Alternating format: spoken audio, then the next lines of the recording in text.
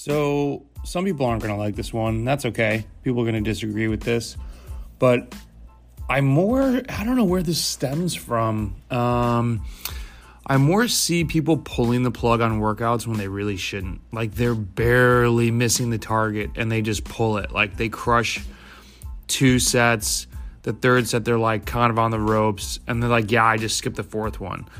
Number one, an athlete, we are in, what is this? Yeah, I have to think. Florida really screws with your seasons. We're in the beginning of March. All things considered, we're just going to consider this the beginning of race season because people are racing. Hopefully people can get the vaccine soon. Hopefully, let's talk about this as a normal year. This guy said, yeah, I figured I was off the target, and so I'm just going to hurt my lifting tomorrow. First off, he wasn't that off the target. What I would have done is give yourself a little bit more rest. Come into that last set hungry as hell. He was doing a VO2 max workout. It's a tricky one. It's not super hard, but there's short rest in between them. It wears you down by the fourth one, and the fourth one is where you really want to squeeze that juice. He had 18 minutes at 85% VO2 max, so super quality workout right now, right? Like, I told him, hey, I'm glad you went for this workout today. You crushed some solid time. 15 to 25 minutes is like a great goal to have here.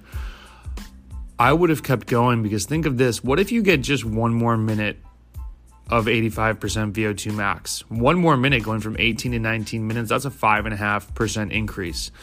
We're talking about micro gains all the time, micro wins, but really developing is pushing yourself and gritting your teeth. You don't get to pull the plug at the end of the race. And I'm trying, I think pulling the plug was first kind of developed by was it Training and Racing with a Power Meter? Hunter Allen has in there, and I'm not knocking Hunter.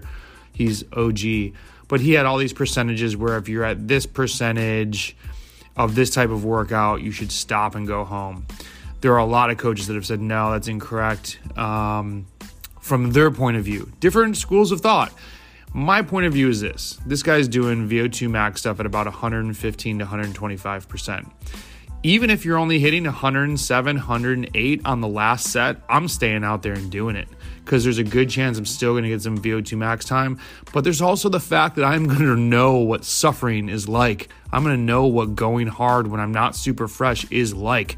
When I go hard in a bike race and I'm doing, it's 3,000, 4,000 kJs in, and I'm doing 20 to 50 watts less, I'm not going to get freaked out. I'm going to know, okay, everybody's tired because I'm tired.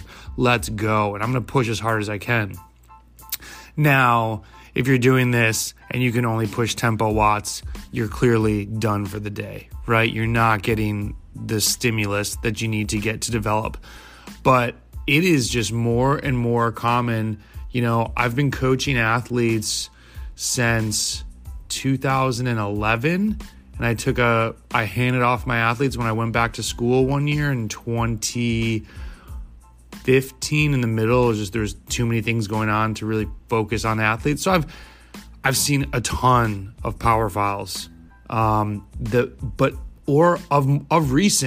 maybe the past year and a half, and maybe it's just that I see so many more files now, not only from the athletes that I'm coaching, but from the power file analyses that I do. I've got to be tipping close to 400 now of those. Seeing people just pull the plug. I mean, what was up with this day? And I just wasn't feeling it. It's like, no, that's just when things got really tough. That's when you really had to push. So I don't know. I think the bottom line of this one is go back in.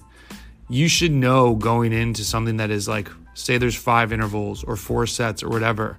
You should be mentally telling yourself, I'm going to get through the first 2. The third, fourth, and fifth, or whatever the last ones are, those are going to suck. Those are what you have to do. That is bike racing. That's when you get better. Everybody can go out and crush in the beginning. Everybody's hitting the numbers. You got to turn yourself inside out on some of these workouts. Shout out. And I'm getting him on the podcast because the OG, I haven't named anyone more than my buddy Jason. Jason always told me, and Frank had reposted this from FastCat. So it might have come from Frank, but cry in the dojo and laugh on the battlefield. You know, these guys were putting me through the ringer on some things, and then I got to some races and I was just super prepared because I knew what it felt like to dig deep when I'm by myself on the road training. I want to go home, and it's like, nah, I'm gonna hit this last one. My last comment to this is when he said, hey, I figured I was off the target, so I'm just going to be hurting my lift tomorrow. Yeah, we are pro lifting. I am pro gym, but this is bike race season. That's why I preface this with like, hey, this is March. This is the beginning of the year. We are focused on the bike right now. If you crush the intervals so damn hard that you can't squat crap tomorrow, great. Like, you know, somebody asked me if I go into maintenance mode. I don't, because I try to continue to build on my deadlift and my squat.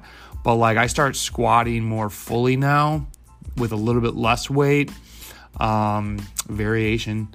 I've thrown in leg press for just super poundage, but I'm not going to let the weights get in the way of riding, meaning I'm going to still lift heavy, but I'm not going to cut a workout because I'm worried about lifting the next day.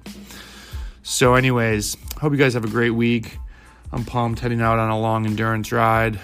Tom's asking me to go a little bit easier than my 70 to 75% endurance crush goals, which I'm kind of okay with. I'm feeling it today a little bit. And I've got to really, I think the next podcast is going to be a good one it relates to this, relates to burning matches too soon. So we'll talk to you tomorrow. See ya.